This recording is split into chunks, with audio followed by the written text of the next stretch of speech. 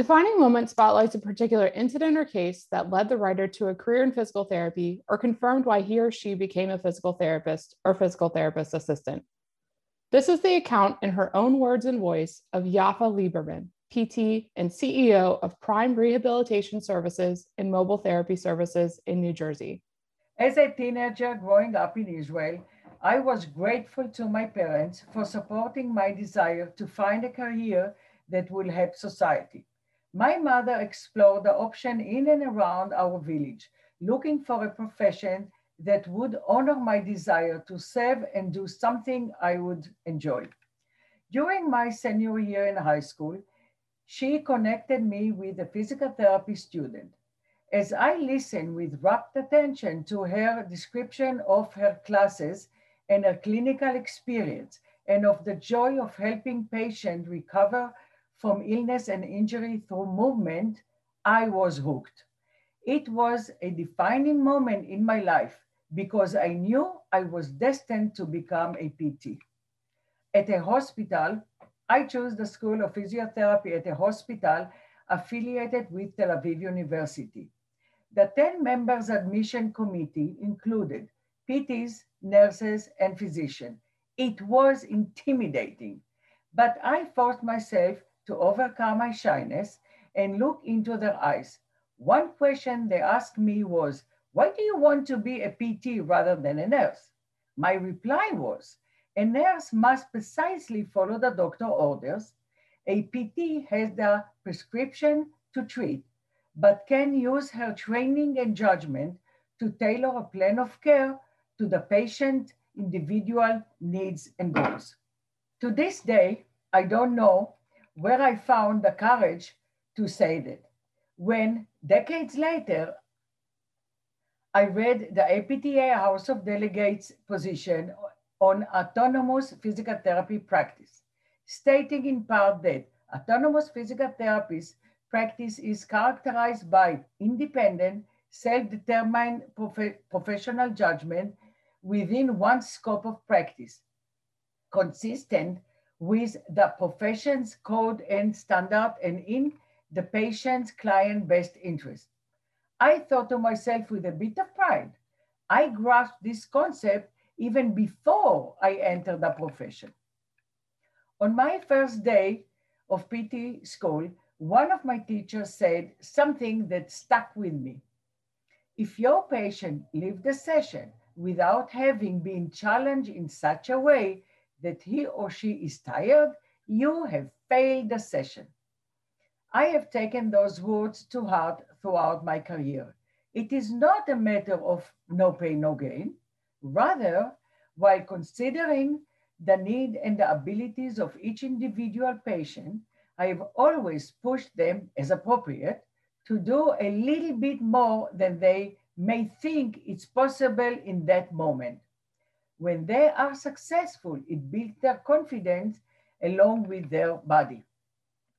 As I begin my career, each patient posed a new challenge for me to evaluate him or her correctly, analyze my finding thoroughly, create an optional plan of care, and then work together to ensure steady progress.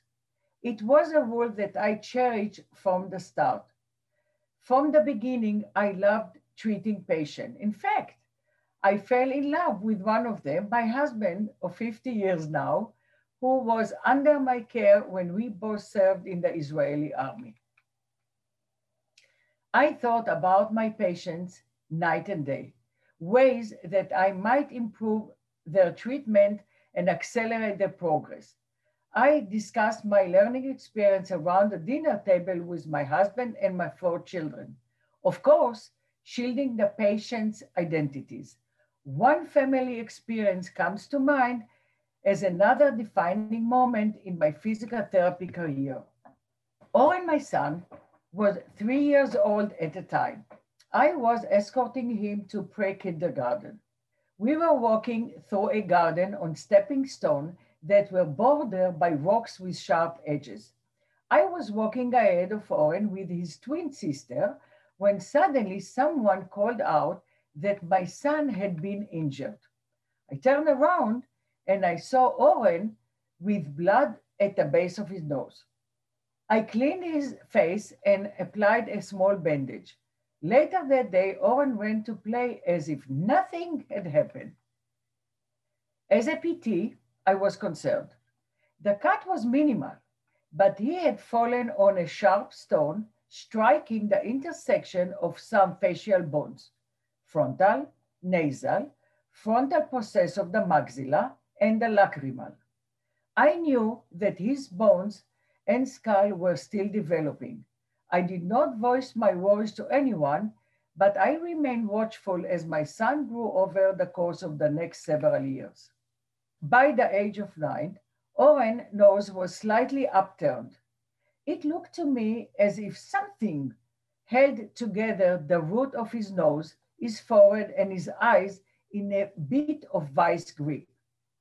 I believe this was a result of the fall 6 years earlier.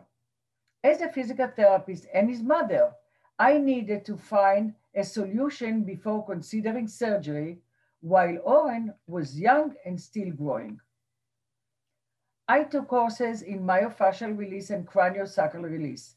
While they proved helpful with my patient, helping release tight back muscles, treat headache, and release tension in the shoulder girdle, they did not help me with Oren.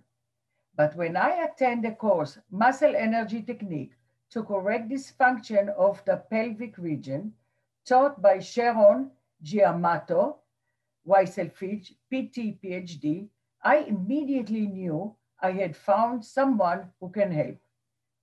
During a break in the course, I told her my son had fallen when he was 3, and that now at age 9, it looked as if something was pinching the base of his nose.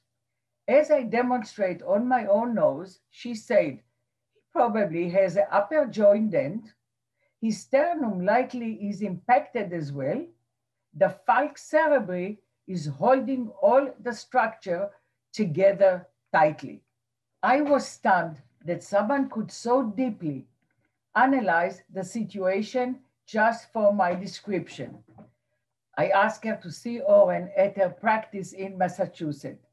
There, she conducted a comprehensive evaluation and sent me home with instruction on how to hold Oren's head while conducting movement exercise. I did as instructed. I applied muscle energy combined with craniosacral release. Oren was relaxed as I worked with him. It was easy to do. We repeated the procedure several times over the course of the next several weeks. For some time after that, I asked my son daily if he detected any changes in his appearance, although I knew the process would be gradual and perhaps visual imperceptible. He kept saying no and got tired of my asking, so I stopped. About a year later, I asked Oren again. To my great shock, my quite 10 years old child volunteered. My nose was open since those treatments, and I can breathe better now. I never have to breathe with my mouth open again. I'd never known that Oren was having difficulty breathing.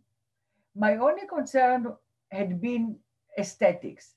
In that moment, I knew I had not only prevented a possible surgery for my son, but I'd helped his nose grow to good composition and allow him to breathe easier. Oren is now a CNN Pentagon correspondent. He was diagnosed with type 1 diabetes at age 31 while circling the world and wrote The Insulin Express, an inspiring book describing his travel while managing the disease.